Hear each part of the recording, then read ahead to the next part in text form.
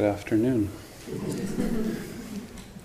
I hope everyone had a chance to go outside and be intimate with mosquitoes.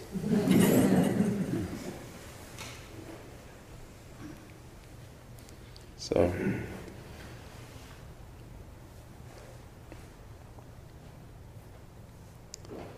I said this yesterday in the meetings, but this path is very hard work.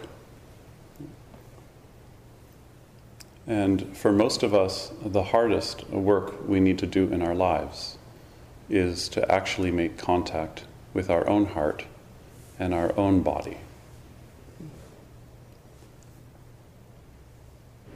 And what shuts down our capacity to be connected to our own heart and our own body is not allowing ourselves to have our own experience. We feel angry and we say, "Oh, I shouldn't be angry because I'm Buddhist." Or we feel needy, starving for some affection. Oh, but we can't feel needy because we would look too dependent. So I think one of the things that happens in this practice is we learn how to be unconditional with ourselves, how to open up to our own woundedness. And when you can touch your own rawness, your own woundedness, then you can connect with it in other people. When you have wounds or rawness that you can't connect with in your own heart, then when you see it in other people, it's really annoying.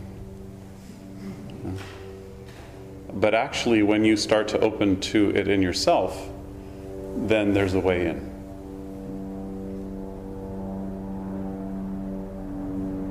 I see this all the time in my own life.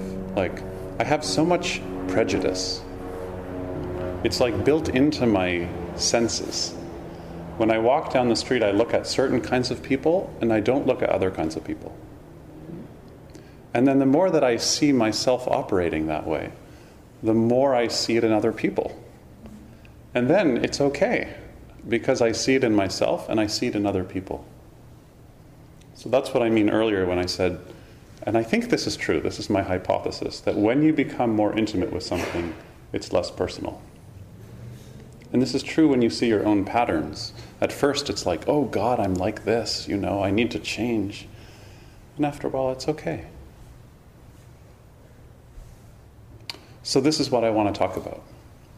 I want to talk about how we work with what's hard to look at. Isn't that exciting? Yes. Michael, you made reference to not wanting to feel things at times because we think we shouldn't be feeling that way. Yeah. You made reference to that. But what about not wanting to feel things at times because it's painful in the body, like anxiety, it's such a tightness, Well, so you don't want to feel it. Yeah. Well, let me try and get through the talk and see if I answer it. And if not, I'll respond to it during the question and answer period. Because it's a great question, and it's probably the thing that all of us are working with all the time. Thank you. So, I'd like to begin with oh, that wasn't the beginning. That was he got to have a prelude yesterday also. That was my prelude. I'd like to begin with koan from the Zen tradition. In Zen practice, traditionally, a teacher gives you a koan, which is the word koan literally means a public record. It's a legal term. And the teacher would give you a record from a story from long ago, and you would work with a portion of that story. Usually it's a dialogue, and there's a punchline. So that's one way of working with koans. But another way of working with koans is it's just a great teaching tool, because I can offer you a story and you can say to yourself, you can ask, oh, what's cool about that story? And if something about it sticks with you, then you can work with it. So this is a koan from a text called the Mumon Koan, and this is case 38. And the case is called, "Why Can't the Tail Get Through?" And it goes like this. Wuzu said, "It's just like a water buffalo trying to pass through a window. Her head gets through, her horns get through, and all 4 legs get through. Why can't the tail get through?" So I want you to visualize this. So here's the window. Do you know what a water buffalo is? What's a water buffalo in French? I don't know. Un buffle d'eau. Okay. Well, usually in North America, it's an ox is a water buffalo, right? So a water buffalo is trying to get through the window. Her horns come through, her head comes through, all 4 legs come through. So the whole body is through. But why can't the tail get through? Why can't the tail get through? So, Wuzu, in his commentary on the koan, so usually there's a koan, then there's a commentary about it, and then there's a little poem at the end that someone's written based on their insight. So here's the commentary to the koan. If in regard to this koan, you're able to stay with it and then express yourself, you'll be able to repay your debts and help other people. This is the promise. If you get this koan, you'll be able to repay your debts and help other people. Well, maybe that's the same thing. And then he says, but if you're still unable to get through this koan, just reflect again and again and again on the tail. And then you'll be able to have insight into the tail. Here's the poem. Usually you give the poem at the end, but I'll give it to you now because it's so good. If the tail squeezes through, it will fall into a ditch. If it squirms away, it will be stuck forever. An itty-bitty tail, wonderful. The itty-bitty tail is... So in other words, the poem and the verse are both saying the same thing, which is, in the koan, so in this story, pay attention to the tail. Like, don't worry about the horns and the head and the big body of the water buffalo. We might think a water buffalo is exotic. We see it painted in calligraphy a lot in Asian art. But if you ever go to Thailand or in China, a water buffalo is the most utilitarian thing there is and represents the mind, interestingly enough. So the water buffalo is a bicycle in Montreal or a pickup truck in Sutton. If you don't have a pickup truck in Sutton, it would be hard to get, well, maybe not in Sutton. It would be hard to get your espresso.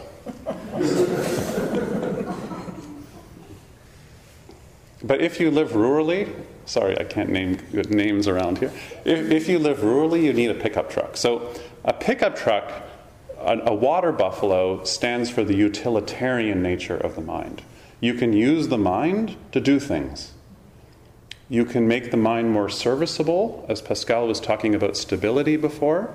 When you can meet what's arising with stability, this is like the mind of a pickup truck, right? You use your mind to move this over here, get this over here, meet something in this way. The other interesting thing about water buffalo is, like any animal, you can't ever know it. You can't really know an animal. If you ever look in the eyes of a cow, you just can't know it. And maybe this is true of human beings.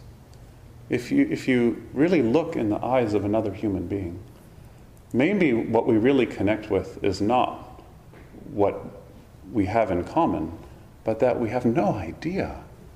You should do this as a practice. Does anybody here live with somebody? In the morning, you should roll over, if you actually sleep in the same bed, and look in their eyes and think to yourself, whoa. where have I landed, And then you can begin your day like that. And the mind is like this too. You think you know your mind, but if you keep sitting, and you keep sitting, and you keep sitting, the bottom will fall out. And you'll see that the mind is unknowable, actually. Unknowable. So, this is the water buffalo. And the water buffalo is also like your practice. We practice for a while and good things happen. Apparently, the research says you will have less stress, you will transform your depression and anxiety, and you will be kinder. And I think all this is true. When you sit, you get kinder. It actually becomes cool to just be kind. This is all really true. But even so, all this gets through the window. But there's always something that doesn't get through. Does anybody ever notice this in their life? Like you can have a big insight, your life really changes, and then a month later, there's a tail stuck somewhere. I have this with my partner Karina all the time. Like, we'll be having, everything will be so good in our relationship, and then she'll, bring something up. And at first I really have a resistance, because I think, things are so good, why are you bringing this up now? And she'll say, it just seemed like this was a good time to, And this happens on retreats too. I'm sure Pascal can talk about this too. On silent retreats, whenever someone comes in for an interview, especially on longer retreats, and they say things like, I've really found peace. I'm really quiet now. I always think to myself, here we go. Because usually when there's some stability, the shaft of awareness can actually drop deeper. Right? It's like when your relationship is finally stable, then it's strong enough to actually go deeper. Right? So the head gets through, the horns get through, 4 legs get through, but the tail can't get through. Something can't get through. And, of course, it can't get through. This is how I think of nirvana. Nirvana is being able to be with all the things that can't get through, without defensiveness. Because when we're spiritual, we're idealists. And maybe we hear this koan and we think, well, how do we get the tail through? But the title of the koan is not how to get the tail through. The title of the koan is the tail can't get through. Why can't the tail get through?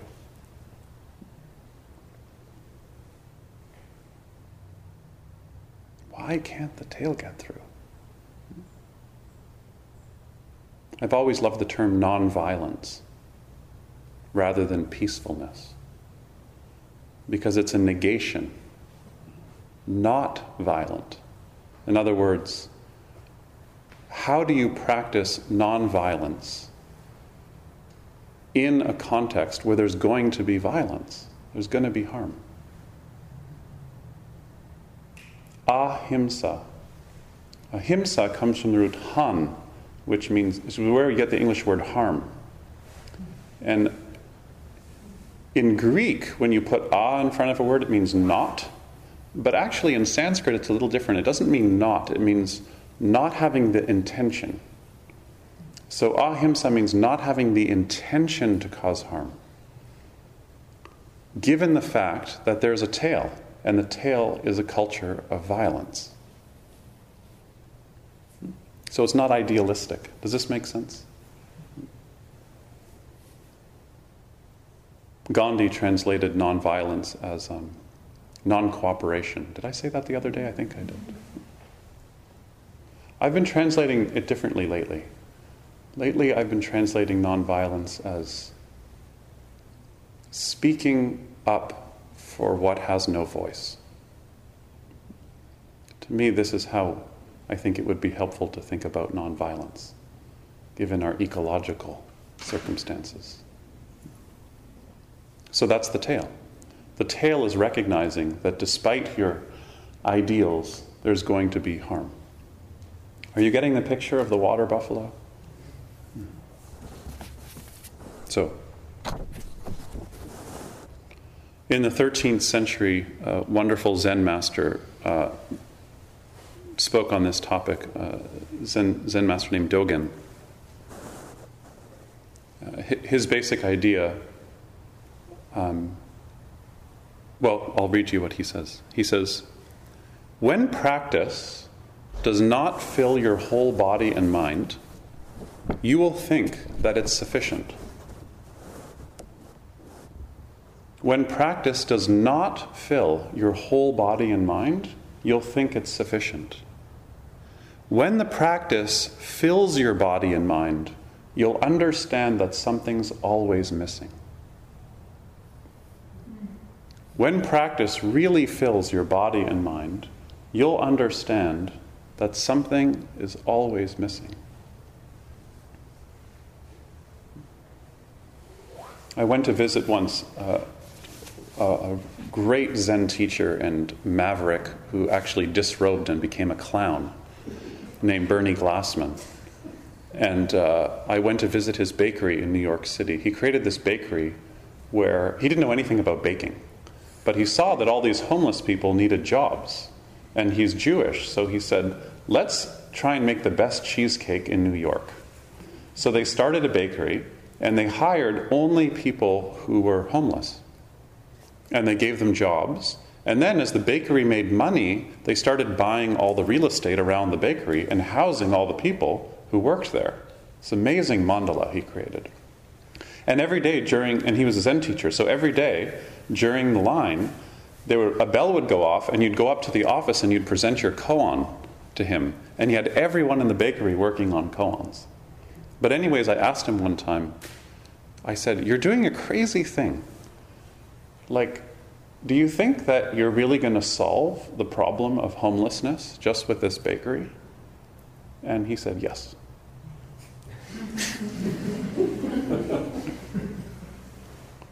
And this was his intention, is he was going to solve homelessness in New York City. And then he said, you should choose battles that are small enough to win and big enough to matter. And that really stayed with me forever. You should pick battles that are small enough to win and big enough to matter. Well, you don't have to look very far, because you can see your own mind on this retreat, and you can see that there's work to do. Look in your close relationships. You can see that there's work to do. The tail's always there if you're paying attention. So I want to offer you 3 practices for working with the tail that you can work with in your own mind, in your heart, in your body, but also in your relationships and in your engagement with our political reality. So, the first practice is not knowing. And the definition of not knowing is giving up fixed ideas about yourself and the world. Whatever you encounter, your first moment of contact can be not knowing. Because you don't have to be the person in this moment that you were last moment. It's one of the core teachings of the Buddha. You don't have to be who you are today in the way that you were or performed yourself yesterday.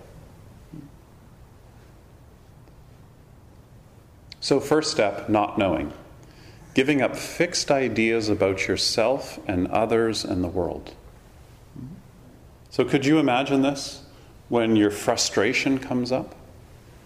The first thing you meet is frustration without all the knowing. Without all the knowing. Second practice is bearing witness. Bearing witness. You can't bear witness to something if you know about it already. That's not bearing witness. So the bearing witness is what I'm talking about is intimacy. But the term I really like is the bearing. It has to do with patience or sustaining attention.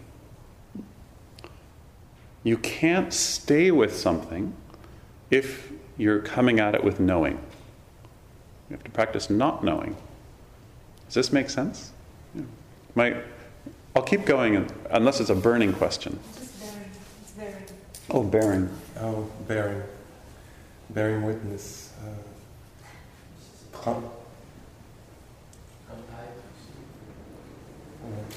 C'est... bearing, c'est vraiment prêter attention. Tu peux pas prêter attention si tu connais déjà. And is not knowing clear? Yeah. No. So, I have no idea. So, I don't want to say that not knowing is not knowing anything. Not knowing is just knowing your viewpoint and being able to put it in brackets and put it to the side. And then this makes space for bearing witness. At Center of Gravity in Toronto, for many years, there was a practice that we all did as a community, which I called the 5-minute practice. And the practice is, whenever you're engaged with something and you start getting agitated, you can feel it in your body, in the tongue, in your fingers. Whenever you get agitated, stay with it for 5 more minutes.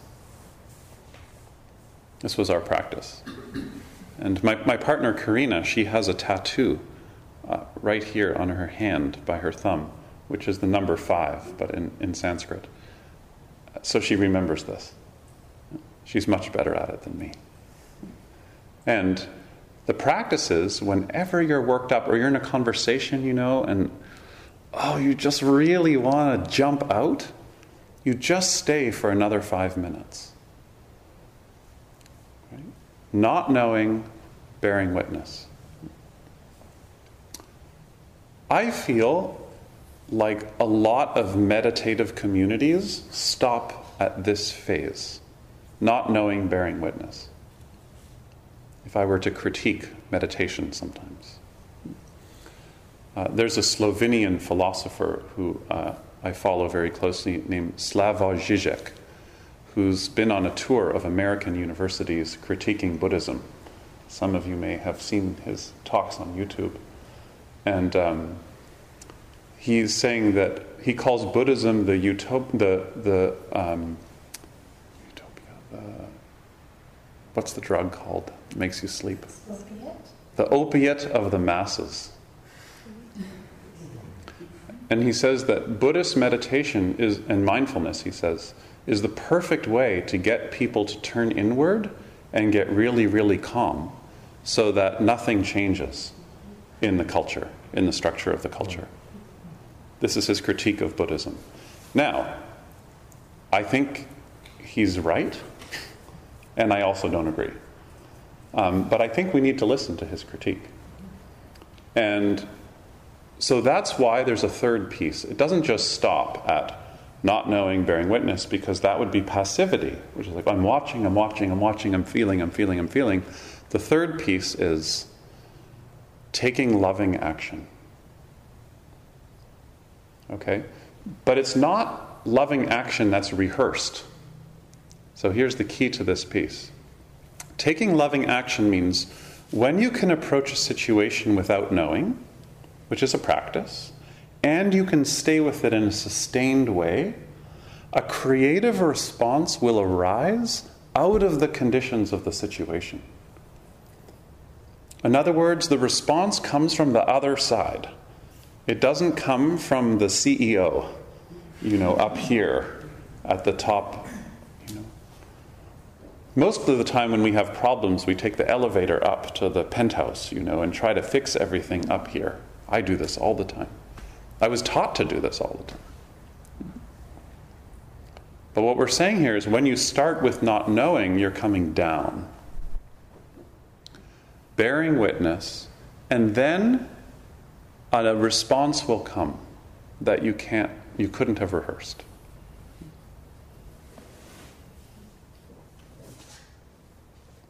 I was really involved with the Occupy movement. I know some of you have mentioned that you found out about me through that. And, when Occupy really got going in New York, the amazing thing about, well, first of all, one thing about when it got going in Zuccotti Park was the first day I went, I just felt like I couldn't leave. And a lot of people say this, that they got involved and there was something happening where they couldn't leave. People who are not activists even. And over time, what I started to realize was Occupy was a cultural exhalation, where it was the first time, it seemed, on a large level, that people were exhaling and actually not knowing. And the media were there saying to everyone, what are your demands? Does everybody remember this? What are your demands? And I thought the media was like the ego, coming in and going, okay, come on, what's next? What's next? Say what you believe in. And in the meetings at the beginning of Occupy, one of the things that was discussed a lot was, it's not time to make demands, because we don't know how big this thing's going to get. And also, we just need to start to gather the stories that need to die before we create a new story, which is a demand. And the media couldn't figure this out. All they wanted was demands and violence. And that's when I realized that Occupy was not a protest, it was a movement. Because there were no demands, and not only no demands, the violence wasn't there that the media needed, to figure it out. Because you can't have you have to have violence. So I would love to talk more about this, but what I found in the Occupy movement was it was the first time I was with a diverse group of people that was that large, where it was okay not to know what was going to happen next. That was a really beautiful thing. And one of the things it taught me was that in considering social change, what's more important than the big ideas are just little ideas. We don't need more ideology. We just need little ideas, like, how do we feed these people? How do we deal with the bathrooms? Where are we going to get our food? And just start that way, because those little ideas start to network together. You don't have to figure out the whole thing. So one person's activism might be staying at home and writing really good poetry, which is an art that seems to be going extinct. Someone else might tie themselves to a tree. Somebody else might use breastfeeding as their practice. And maybe there's a kind of activism you've been doing that you haven't even recognized as activism.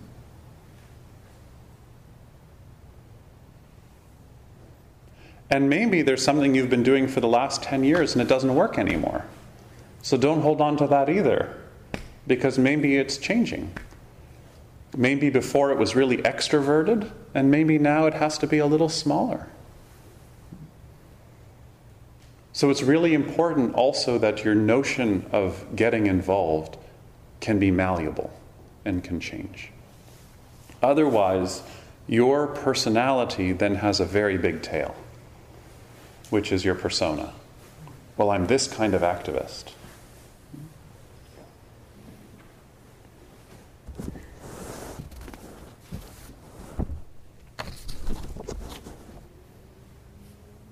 Last night, when we talked about our anger and our fear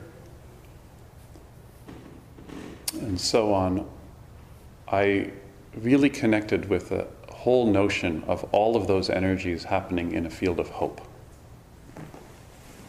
And what I want to suggest is that the practice of not knowing is a practice of hope. It might be the most true practice of hope any of us can do, even though it's so hard. We need hope without optimism.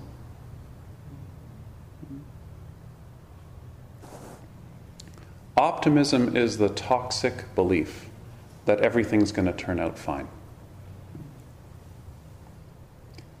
Hope is the motivating energy that doesn't know what the fruit will be, what the fruit of our actions will be.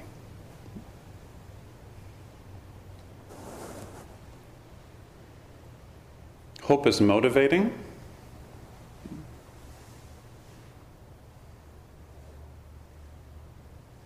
And hope is the belief that there's still some wiggle room that change is possible.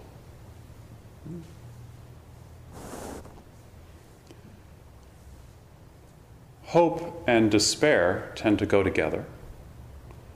And the problem with both hope and despair is that they're both contagious. Despair is just as contagious as hope. But despair is really a time waster. It's a dead end. And if your despair goes on for too long, you will buy a large screen TV and start watching sports.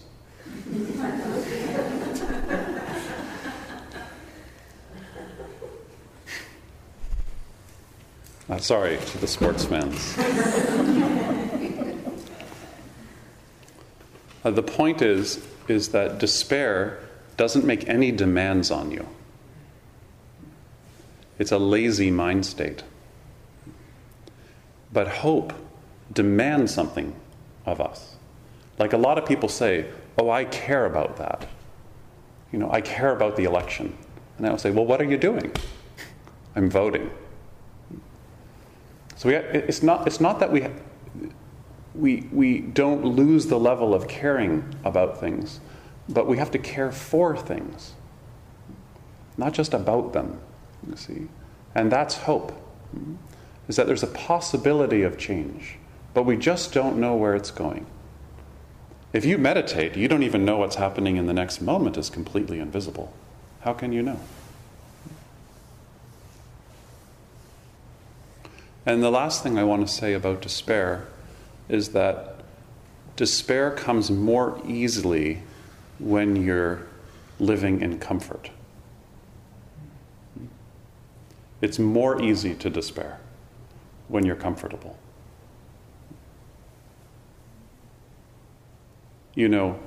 All of us want to be comfortable. You can even see it in mind states, like always going for like the comfortable fantasy. So, even when you get a house, the Buddha has this saying, a house gathers dust. You get a house, you get a good relationship, you get a good couch, And then, even when things are pretty smooth, sometimes the comfort of your life, the privilege and comfort of your life can actually start to kill you. They can eat away at relationships and your creativity.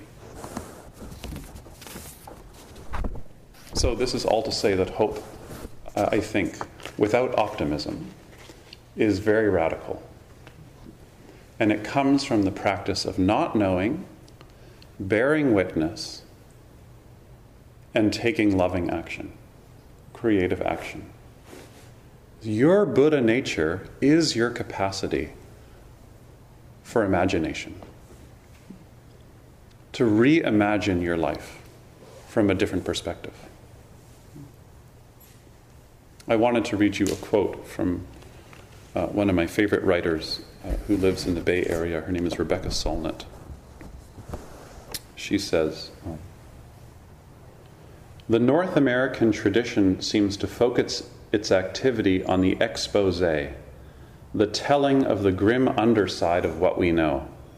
The food is poison, the system is corrupt, the leaders are lying, the war is failing. There is a place for this, but you can't base a revolution on bad things that the status quo forgot to mention. You need to tell the stories they're not telling, to learn to see where they are blind, to look at how the great changes of the world come from the shadows and the margins, not center stage.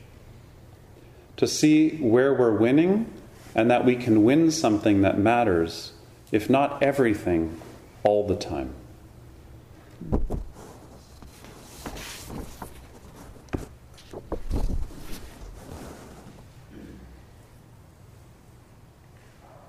So, I don't think we need a revolution. A revolution replaces one power structure with another power structure. You can see it in Cuba, you can see it in Egypt, you can see it in Syria. It sure is exciting when it's happening. But we don't have too many to look at that are really that inspiring. Instead of revolution, I think what we need is embodied rebellion. Moment-to-moment rebellion. If you're distracted, and you have a little bit of low self-esteem, this is a perfect place for companies to sell you shit. Little bit of distraction, little bit of low self-esteem. You're a perfect target. So being able to pay attention and have a discerning mind is a political practice. Mindfulness is a practice that goes against the grain of consumerism, because you can pay attention and you can be intimate with what's there without acting it out in unconscious ways.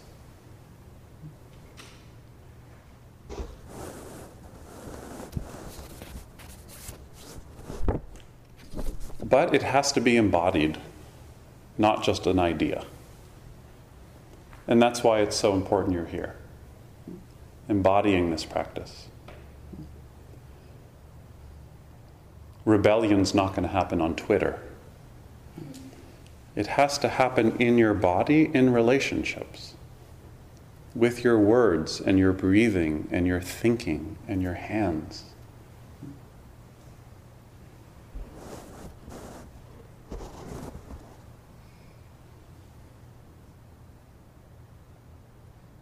If you see this, you will be able to repay your debts and help others.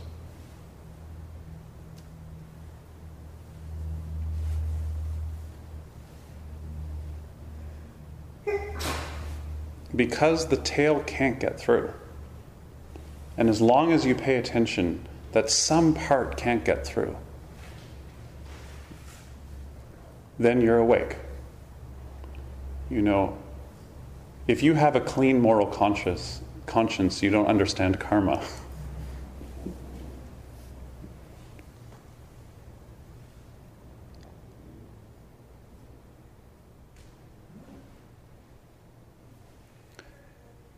The more that you wake up, the more sensitive you become to your own body, your own needs, your own desires, your own life. You're unconditional with yourself. But the paradox is, the more you wake up, the more you feel the pain of others. The more sensitive you become to the pain of animals, rivers, forests, and other human beings, your parents, your grandparents, the restrictions in their lives. And you can't get out of that paradox. The more you wake up, the more you become sensitive to other people's pain. And the only response is to roll up your sleeves and go to work. Don't tell anybody, but this is the secret of happiness. Serving others.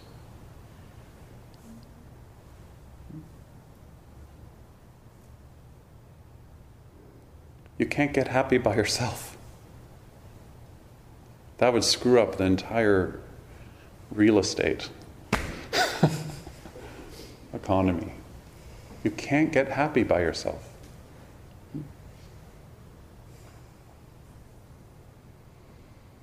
So, I want to add one more thing to this, and then I'll conclude, which is that because the more you practice, the more you will feel the pain of others, it's so important that you know how to relax.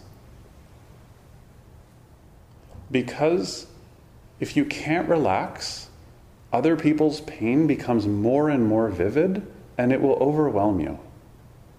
Everyone here, I'm sure, has had this experience. So it's really important that we look after ourselves and the people around us. I never like the term self-care. I like to think of it as we care, where we find ways in our community to look after each other. Pascal leads quite a big Sangha in Montreal. But you probably wouldn't know that teaching is a lonely job. So as he takes care of you with the Dharma, it's really important that the community also takes care of Pascal. Otherwise, we all think of ourselves like, oh, I'm the teacher and I have to go take care of myself, so I'm relaxed. I need to go to bodega or whatever it's called for the day. Is that what it's called? Bota. Bota.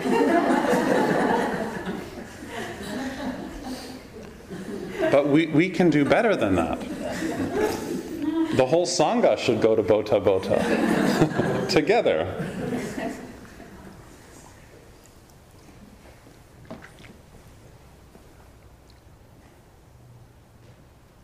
So mindfulness is a practice of embodied rebellion.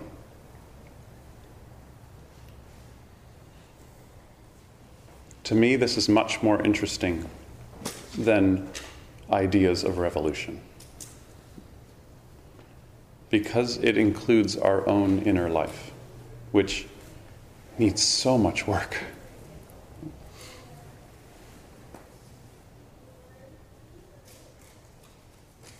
And then we can go into the world and make peace. And in this country, that term needs to be rejuvenated. You can't be free when we're putting so many people in prison. The United States has more people in prison per capita than any country on earth. And Canada has more people in mental institutions per capita than any country on the planet. We can do better than that. And it starts in your own life, your own community, your own heart. So, thank you for listening. I think that everybody here is doing the work of embodying these values. Because it's not going to come from somewhere else. We're the people that we've been waiting for.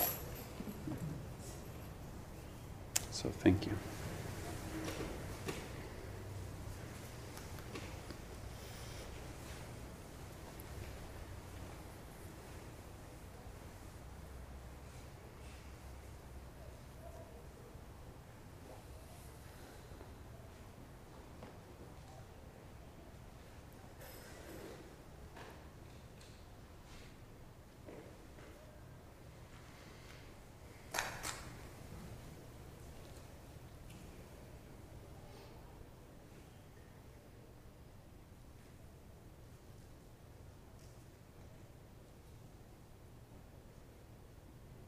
So we have a few minutes for a bio break, leg stretching. Maybe you just want to take in some of the things you've heard and go look at a tree for a few minutes. And then we're going to meet. Yeah, maybe in 10 minutes. We'll meet in 10 minutes. I'll be in the chapel. Pascal will be in the chapel with the people who were in the group with me yesterday, and I'll be in here with the people who were with Pascal. And the people who are staying here for the meeting with me if you could if we could set up in a circle, that would be great. So thank you.